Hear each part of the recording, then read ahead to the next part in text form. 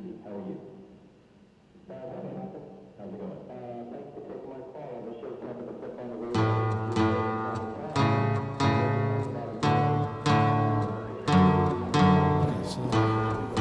Okay. I think we're good. Yeah, I think we are. So yes, we are the City on the Edge podcast. We record more or less every other week. We have shows on Albuquerque history, Albuquerque culture, really any kind of stories or anything that's interesting about living in Albuquerque that catches our eye. For instance, in the last few weeks, we did an episode on Albuquerque's current crime issues with Elise Kaplan from the Albuquerque Journal, who is a crime reporter there. And the week before that, we discussed in a fair amount of depth the Civil War battle or skirmish that took place in Albuquerque, which a lot of people might not know about. And then the episode before that, we discussed Little Beavertown, a theme park that existed for a brief period in the 1960s on the eastern edge of Albuquerque. So we cover a lot of ground, and we are thrilled to be here at the Maker Faire, and going to talk a little bit to some of the people who are here today. My name is Ty Bannerman. I'm Nora Hickey. I'm Mike Smith. And let's see who's here with us today. If you guys want to just pass the microphone around and introduce yourself and kind of what you're doing here at the fair.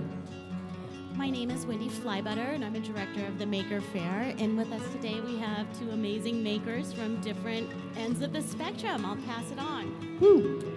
Hello, I'm Adric Menning. I am a board member at QLab and one of the founders of one of our first maker spaces here in town.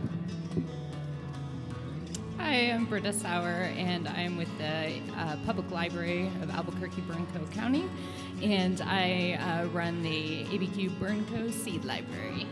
Cool. So I thought we'd start just talking with you, Wendy, a little bit about what the Maker Faire is all about, what is a maker, and kind of the history of what's going on here today. Well, the Maker Faire, we're in our 6th year, and it is a celebration and a show and tell of what people make. And it's the concept that we're more than consumers, we're makers, and we make the world around us. And so we have basically a show and tell and celebration of what people in New Mexico are making. And that comes from all different aspects, like here we have some agriculture and tech with us. And a lot of the booths have hands-on activities, and also where you can kind of see inside of how things are done.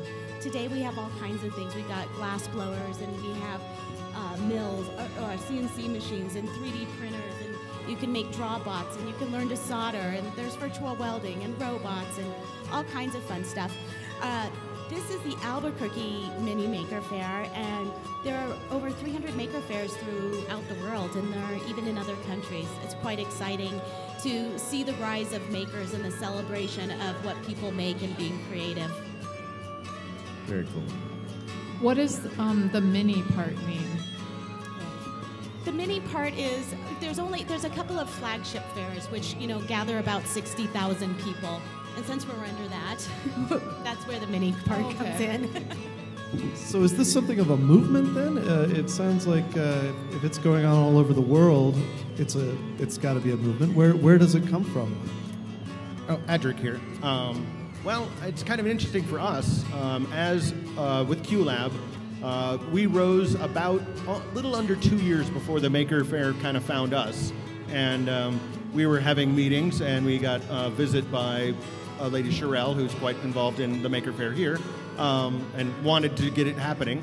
And so she dropped by one of our big meetings and said, I want to have a Maker Faire in Albuquerque. And I said, I'm very supportive of this, but it sounds like a lot of work. I was really right. But so it was really neat because we were already getting people together. At that point, the concept of QLab was really a shared garage worth of tools for us to do projects and work on things with. And that was really the concept we had. So we just kind of pooled the tools we had together, rented at the cheapest place we could find, and just kind of did the idea of if we build it, will they come? And together, just QLab itself and the Maker Faire, I think, really synergistically work together because the Maker Faire helped pull makers together, and QLab helped create a space that the rest of the year they could be makers at. And so that was kind of a neat way it tied together. And I think it really did mimic the larger movement that's happening many other places. Very cool. Back to your question about a movement, it very much so.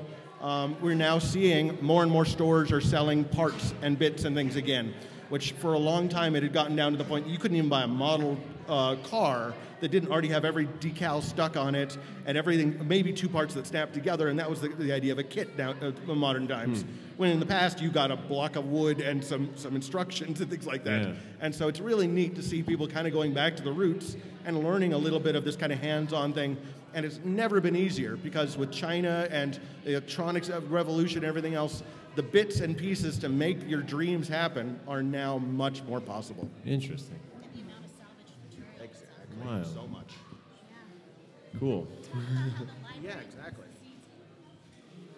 Sure. What do we see what you're? So what are you doing here at the fair today, Britta? Britta Sauer from Albuquerque Public Library. So I liked what Wendy said about not just being consumers, but being makers and sort of sharing things. So that's where the Seed Library comes in. We're very much interested in that shared sort of economy situation. We operate a Seed Library out of the Wantabo branch of the library system, where anyone with a library card can check out packets of seed. And hopefully they'll cultivate those seeds and maybe bring back second generations to us, so that our collection is made up of seeds that have grown up in Albuquerque. So that's sort of that's what we're trying to share with the rest of this maker community. Awesome. Yeah. Yeah. Keep Which going. is actually a really important part of local economy, and that's where makers come in. You know, everything from farmers markets to even recycling so much of the waste we have here. You know, if it comes from the take-apart zone where you're finding a capacitor, you could find nothing else, or if you're getting those seeds and you're using them year after year so they get stronger and they grow better here. It's all about supporting the people and who we are as a community. Nice. And I'd like to add a little to that, too, because with the maker movement, too, it's now easier and easier for people to do things like programmed watering for one zone versus another zone in their yards and things like that with just cheap, off-the-shelf parts that, you know, used to be quite an ordeal to get all set up and doing and things like that. So I think it's kind of neat, too, and the synergy between the electronic side and the growing side is really not as far as a lot of people think it is. That's cool. I think it's interesting that you guys have mentioned this being a sort of a counter movement to consumerism, and I wonder if maybe you could talk a little bit about why that's important to you guys. Maybe if each of you has something to say about that, we can kind of pass it around. Let's start with Britta. You look the most worried. Why is it important that people would go to the public library to check out seeds as opposed to just buy a packet of the seeds that are on the shelf at the supermarket, every supermarket? Well, we need to stay in business because we are a library. But some of the rewarding things that have come from working with this Seed Library project is that it is a very different way of making community than maybe we've been doing in previous sort of models with the public library. It's a way for people to be participatory in their sort of own collection that they're creating. And I think that's a really powerful feeling when you're actually participating and sharing with other people. It removes a lot of the barriers. We also, part of our project, we operate a seed swap once a year in February, and it's just a really powerful a meeting of all these people who are really invested in just sharing their seeds and the cultural resources that come with that. I mean, all these seeds have a sort of cultural history, either short or long. Some of the seeds we see have been cultivated for generations and generations, so it's also a way of keeping some of that cultural memory alive. So I think that's a benefit of this sort of shared system. Can you give us like an example of what kind of seeds might have that sort of cultural history that you're talking about? Well, I mean, New Mexico has a pretty very special agricultural history. The Pueblos in our communities and in New Mexico have been, agricultural bastions for quite a while. So there are a lot of seeds that have been collected and shared from those communities that we keep in the seed library and share in the seed library. I think those are really pretty special, and we need to keep those things going, especially, and I don't want to get too much into the sort of big agricultural thing, but, I think keeping agriculture as local as we can and sort of it is where the strength comes from, and that's where we're going to find a lot of our sustainability and sort of, sustained agriculture over a long time in changing environmental conditions. So I think that's super important too. Very cool. So how about you, Adric? Okay. What's happening?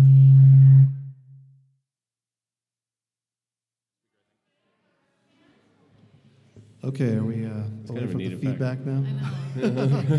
That was Adric beaming in. He briefly teleported away. That's something they're working on at QLab. So let's see what we're talking about. We're talking about makerism as a sort of counter to consumerism. Maybe you could tell us how QLab fits into that. Absolutely. I did want to tack on just a teeny bit onto what she said. Plants are not my major specialty, but I am a geek of all trades, so I dabble in almost everything. And I know for a fact that there are some plants that just, even after just one season of growing here versus whatever seed, big company seed bank or whatever they came from, do really change their attributes. They'll learn when the springs are, and that they have a harsh summer and things like that. And those ones that survive are the ones that go for the next round. But back to your question, really it's kind of neat because QLab is started in basically a $0 sort of idea. We had some funding and some money, but so much of everything we did was based on getting used tools, getting used equipment, fixing it, and things like that too. So we're taking a lot of things that were just rusting in garages and languishing away and not getting used, and they've turned into beautiful pieces of machinery that are enabling people to make bigger and better and neat things too. And so that's taught us a lot about refurbishing and what's worth it and what's not worth it, and how to even scrap things out to recycle them, because a non-trivial portion of our funding actually comes from the stuff that we just take to the scrap yards from donations after we've stripped it down and turned it into metal and plastic and everything else. And part of that is really great too, because it's available materials really quick for people. We've got components, we've got boards, we've got motors, we've got belts, we've got rods and things like that come out of these things that if you bought them alone would be hundreds of dollars worth of parts a lot of times, and you can get them literally for free and possibly even and remake your projects based around them. But even more so beyond all of that, you end up with a neat ecosystem where you can trade things back and forth too. I've got a garage full of this thing. I've got 4 of these things in my trunk. They're languishing when they're in your thing, but when somebody else has a need for them, they're now a useful thing. So it kind of turns junk into treasure in a neat way. And I think that is really important because we're so trained to just go to Walmart and buy that thing whenever it breaks or the parts.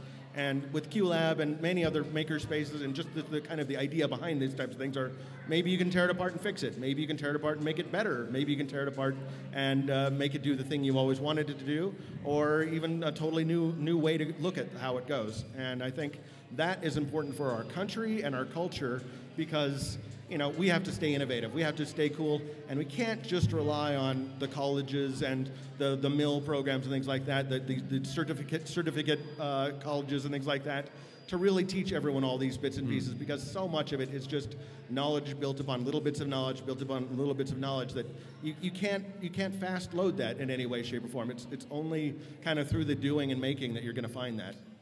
Do you remember the first thing you made where you felt, I'm a maker? Well, the interesting part about that I have is it really wasn't a term at that point. It was, you had inventor, you had mad scientist, you had tinkerer, and things like that. No, I don't think maker had really made it specifically into the vernacular. But I was born into a very creative environment. My mother was very bookish and collected lots of texts and everything else, and my father was very much a maker. He was a mad scientist maker. I've always thought of him that from my birth.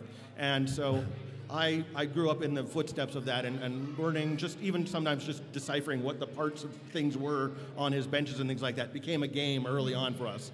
So probably the first thing I was really proud of making was a crossbow.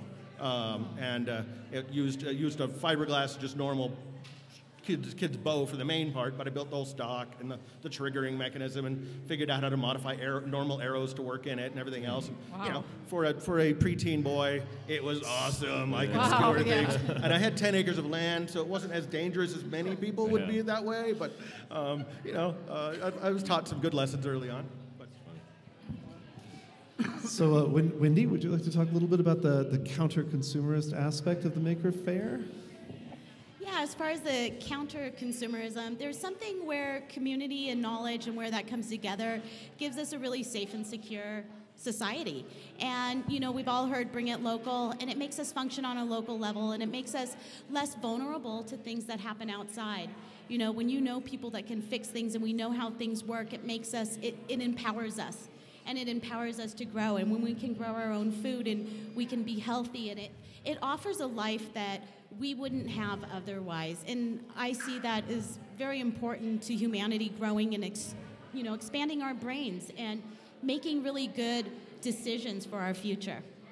And how did you get into the maker mode? I actually come from the Bay Area, and I was very involved from the early 90s in what became Burning Man and what became some of the flagship maker fairs. Wow. And I worked with a lot of performance groups that were robotics oriented, and somehow it was just an interest that I had, and I fell into that counterculture Cool. a long time ago. That's great. Yeah. Well, New Mexico has a real history of experimental living, and from the communes to The earth ships? Oh, Would yeah, that the be earth considered ships. maker? Yeah. Just it's a good place to be a desert weirdo. Yeah. Doing our own things. Yeah, that's really cool. It's a place where you're a weirdo amongst other weirdos, so you're exactly normal. Yeah, that's nice. Yeah, there's a lot less judgment, and also people aren't afraid to fail. In fact, failing and showing projects that are in process are really awesome because, as we said earlier, this is a great place for something to break down. There's 54 people that could probably help you. Nice. That's very cool. Do you think that more people make than they realize they make? And that... Absolutely. I've run into countless situations where you run into people that are just kind of conditioned into thinking that they're not really makers, or they haven't really invented anything. They're not really, they haven't life hacked anything on their own or whatnot, which is a kind of a modern nomenclature term for it. And the really funny part is if you follow them for like 20 minutes, you can find like 3 things that they've hacked or made or makered or whatnot, and they didn't even realize it. A really classic example was one that I think it was a grand total of 6 minutes before I discovered that she'd figured out a neat way to put those little hook and loop scrubby pads on those Swiffers, and figured out that was a great way to buff a floor and things like that. I'm like, that's a hack right there. Where'd you figure that out from? Oh, I don't know. I just got figured out the other day. Well, you're a maker. Yeah. It's not that it has to be everyone is a maker thing, but everyone is a maker. It's just Right. it just takes a little bit to wake them up, and it's like a muscle. The more you do it, the better you get at it. Right. That's cool. Man. So it seems like community is a really important aspect of what you guys are doing. Let's talk a little bit about the role of building community in your various projects. And again, we can talk with Britta again. Well, yeah. Well, just how does seed saving and seed sharing, how does that build community, and then why is it important to do that? Well, I mean, it's sort of been touched on in a few ways in making a stronger community. So when we save seeds, and especially in New Mexico, what we do is we select for traits that are going to do well in a very difficult environment. When we do that and then we share those seeds, we're going to make a much more resilient community. There's also this sort of sense of being sort of this food sovereignty, I guess, is a way to sort of put it. It's a way for us to sort of, as a community, be in control of our food system. And by, growing our own food, saving seeds, we are directly making that food system ourselves. So I think that's super important. I think everyone does have this capacity to save seeds, but I also, do want people to learn how to do it responsibly, but also to do it because I feel like there's a little urgency to that because I think it is in some ways sort of an endangered skill. So I want people to So how do people do it irresponsibly? Well, I mean, there are things to keep in mind when you're seed saving. The cross-pollination between the same variety is going to give you a seed that's not going to come true, is what we call it. So you don't really want things to cross-pollinate. That's one thing. Other things to think about when seed saving is making sure that you are growing a population that's large enough to have a great amount of genetic diversity, which is what we also need for really nice and strong seed stock. So those are a few ways that you maybe not irresponsibly, but less responsibly. Do you garden yourself? Sorry? Do you garden yourself? Oh, yeah. Oh yeah. So what's your favorite, kind of variety of crop that you've gotten from the seed library? So a few things, seed-saving projects I'm working on. My favorite plant is a safflower. It's called Corylus azafrana. So it actually comes from Corylus. And it's a beautiful little flower. I guess that's where the safflower oil comes from. But that's one thing that I'm working on. I'm also growing a crop of pink corn that I got from northern New Mexico at a seed swap. So hopefully that will work out. I'm not sure, but fingers crossed. What's a good one that you can't kill? Well, actually, some of the wild, another thing that I'm trying to grow, and I think I'm giving it too much attention, is the devil's claw. I don't know if you've seen that. It's sometimes actually considered a weed, but I pulled those out of my foot. I think those are they look like the hook. rattlesnake fangs. Yeah. But they're pretty. I mean, they were. They have been cultivated over time as a domesticated crop. The women used it for basket weaving, and they would actually, the story I've heard is that they would also eat the seeds as they were creating these hooks for basket weaving, and that's how that particular variety is sort of spread. Yeah, but they basically selected. They found the best hooks, and so. What do the seeds taste like? I don't know. I haven't actually tried it, but. I'm sure they've got some nice vitamins and essential oils or something in there, so I don't know. I'm like 37 and I have still never understood seeds. Seeds are just like the most amazing thing to me. They're the ultimate makers. How do you take a little dried up pellet and turn it into a tree? It's just the most phenomenal thing. Right, yeah. And that's very cool. I guess a forest is a maker's fair, right? And sometimes people ask why a library would share seeds, and I've sort of said that, there's as much genetic information in a seed as you might find in a book or more. So it makes perfect sense that this information is shared. So cool. Yeah. A slight little cross question on that one, if it's all right.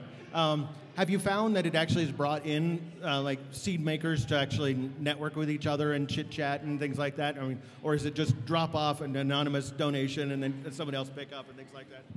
Yeah, well, we actually, part of this participatory aspect is we have these, what we call community seed packing nights. We're actually having one, I don't know when this is going to air, but August 30th at the Wantabo Library. But it's a great way for people. They actually help us process all of the seeds that will be going in the collection. So it's a great way, for people just to, I call it seed therapy, because just touching the seeds, like I've actually seen people go in that are, you can tell they had a bad day, and then after a session of touching seeds, they're much better. But it's a way for us to process the seeds and get them ready. It's a great sort of sharing of information. People, talk about their chickens, what works best for them, what they're growing together. It's just a really great way to sort of learn as you're helping us. Way cool. So tell us about your community, Adric. Tell us about QLab. Who are the people who go to QLab, and what do you guys do? Well, QLab community is a very diverse group, and that's probably even an understatement. But it's really neat because we do get people from basically all walks of life. We've got rich entrepreneurs, we've got young poor college students, we've got people that are interested in permaculture, we've got people that are interested in super high tech sciences, and all of the above. I mean, a lot of them can't even be pigeonholed into 50 categories or less, I think. And that's a common trait for makers, is they're very often kind of spread spectrum in what they're interested in. And that's actually one of the things I love most, is where they intersect, where you cross photography with 3D machining, or you cross electronics with fabrics, or you start integrating electronic systems in with your gardening and things like that. I think it's really neat because all the places where you can find, you can enhance or benefit from that. And we find that in our membership too. I mean, it's a lot of it is in an organization like this, it's always a little bit tricky to find the people that it's a perfect fit for. So we started very early on with a simple system of, we're open generally twice a week for the public to come in and check out QLab and see the tools. And the tools are really neat, but then I also have to tell everyone, it's the community of all the other people around that's the really neat part, because when people are geeking out on something, they understand it generally in the minutia and are really excited about telling you about it, which sometimes is not your thing, but oftentimes it's just so neat. When somebody is passionate about something, you'll learn so much more than somebody standing in front of it lecturing about blah, blah, blah, blah, blah, and everything else. So that I find really neat. And with the makers, too. I mean, you just watch eyes light up and get the excitement and the wheels turn in their heads and things like that when they see the machines or the tools that they've never had before. And all of a sudden, sometimes you even run into people that get maker paralyzing, or kind of being paralyzed with the idea of, I don't have a project. Give them 30 minutes and it all comes in. But it's just that kind of immediate thing of, oh, now that I've got all the tools handy, I have a complete writer's block basically. So you see that in the people. We get people all over. I mean, some of them are serious hardcore nerds that may not even have. Most of their time is spent on their projects and everything else. And you got other people that are just the social butterflies, and they're figured out. And it's really neat because they all work pretty well together. And you would think that a lot of these people wouldn't necessarily ever meet up in any other way except for the fact of their passions of making and tinkering and putting things together. And that builds a strong community in a lot of ways, because just like her seeds and things like that, she was talking about how you didn't want kind of a monoculture or only one strain of the genetic codes and things like that. We're doing the exact same thing with mines. You're getting a whole lot of mine codes together, and for that, I mean, it's like having a genius think tank right at your beck and call, because all of a sudden you've got this project, you don't know where to start on it, or you're stumped in the middle of it. Once again, you'll get 50 answers if you poke around, and all of them will be good answers. They might be completely different answers, and that's sometimes the trick, is finding the right path for you in that environment. But even that, it's great because it's not a one-track path, and it always gives you room to grow and expand and find things. That's cool. What sort of projects are being worked on at QLab now? Well, that changes from day to day, but the neat part is some of our big tools really inspire people to do things, and including even launching businesses. We've got a group there that makes what's called battle-ready light blades, or so they're basically, if Lucas is not listening, they're basically lightsabers, and they're designed for light whacking around. So they'll actually go out and bruise each other up a bit with these lighted sabers on UNM campus periodically, and they've actually built whole groups of people that completely geek out on this, and they've got color tuning and sound effects and special other features and things like that, and they actually have like sparring rankings and things like that. And that was all built using our lathes and some of our metal shop for the handles, and machining the plastics for it, and testing a lot, because you don't want one of these things to shatter in somebody's face or something. Oh, so they're like made of I assumed they weren't actual laser swords, but so they're made of plastic? So most of them are made with a flexible plastic. We do actually have a couple there that they've been lighting with lasers, but for the most part it's actually been LED lighting. Both cases they're just using them for light, not for like searing off arms and legs and things like that, like the classic movie ones. We'll have to wait till the next generation for those ones. You have to sign a waiver. But beyond all that, we also have a full woodworking shop. So people I've seen crank out everything from like complete kitchen cabinetry to a boat, to side panniers for their motorcycle, you name it, and all sorts of neat wood projects, bat houses. Jewelry boxes, everything in between. I've seen people use our darkroom for creative, super long exposure photography developing. Cool. I've seen people using our textiles room, mixing things like aluminum plate with fabric to make costuming and things like that.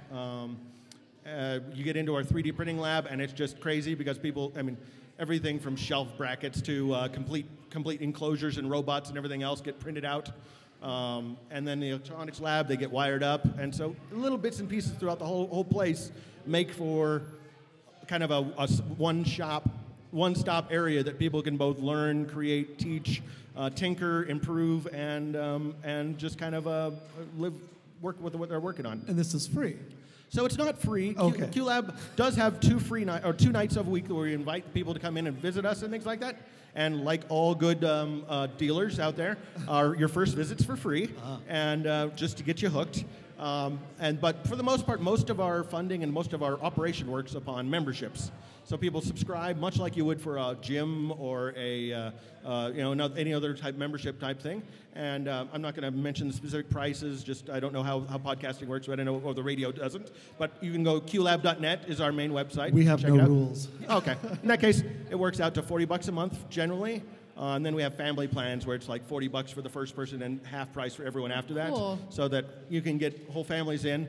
We don't have any membership plans for anyone under 18 currently, but members under 18 or people under 18 are welcome to be with their parent or guardian there making away. And we've actually have several sets of the kid is the maker, the parent is the follower, and they come around and sit on our couch and hang out and make sure the kid doesn't get in trouble. And the amazing part is so many of these that come through are just the most amazing, most mature, kids that I've ever run into too. So, Cool. While there are dangerous machines around and everything else, and that's why we'll always have the parental watching and things like that rules, so rarely has it really been a major issue or case that it's really neat to see.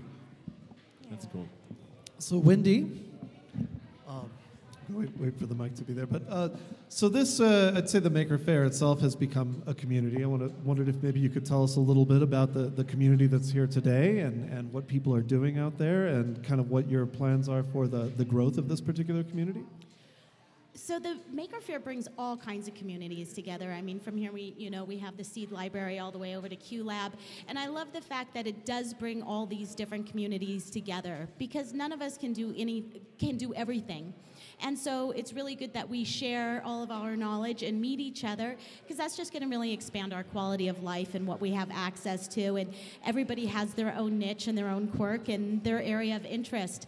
So we hope that the Makers Faire can bring some of those people together so that they can communicate and they start to learn and meet each other. It seems like about 10 years ago, there was so much going on in the state, but everybody was doing their own thing in their own garage. And now I'm seeing more interactions in different groups, even outside of the fair, and things starting to come together. And when that happens, you get this synergy. And then when you have all these different communities of one community that are supporting each other, it really does enhance our quality of life. And that's part of the reason why I love the Makers Fair, is that it covers all aspects of it. And hopefully they all get a chance to meet each other and interact. Are there any booths you could highlight for us, or Oh my tents? goodness, there's so many cool booths. I don't even know where to start. Yeah, there's the Seed Library. There's the Lego Society is here. We have the Glass Alliance out there, blowing glass, Prairie Dog Glass. We have Dragon Lee, and she is a local fire maker, and so she's out there with hers. And then we also have Fuse Maker Space. And we have Intel over here is making Drawbots. We have... oh my goodness, we have so much robotics upstairs, I wouldn't even know where to start. But we also have the Albuquerque Gaming Guild, and they make, they develop a lot of games, and they're real fun, interesting group. And then we have a lot of schools that are involved too. And we have the Rocket Society, and then we have Make Rocket, so you can actually go and make a rocket and launch it today, if you'd like. And then we have drone workshops, which is fun too, and you get to keep your drone. We have a woman that makes chainmail. And she makes chainmail that's actually even functional, not to wear as far as fighting for saber swords, but more like you can use it in the kitchen, or it's jewelry, or it's going to be a bag or something useful. And she's quite amazing. She's making medieval modern. And we have a couple of people here that are painting. We have Learn to Solder, so you can learn to solder. And we have a lot of the robotics upstairs are also geared towards, teaching the younger generations how this works, which is going to be great because I'm going to need them one day, right? And we also have the ham radio people here, and that's really cool, something I would like to get into.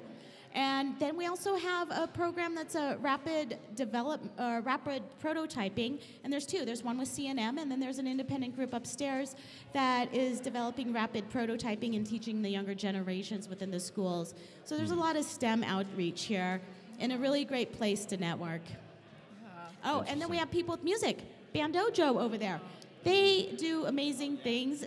You guys should go yourself. They're on the other side, where you interact with objects to make music, and it really takes the stress out of I don't know how to play an instrument, but adding the fun into it to make you realize that you are creative. I mean, everybody is a maker, like Adric said, and we don't accept that. We think it's some title we have to earn rather than a spark within us that just exists.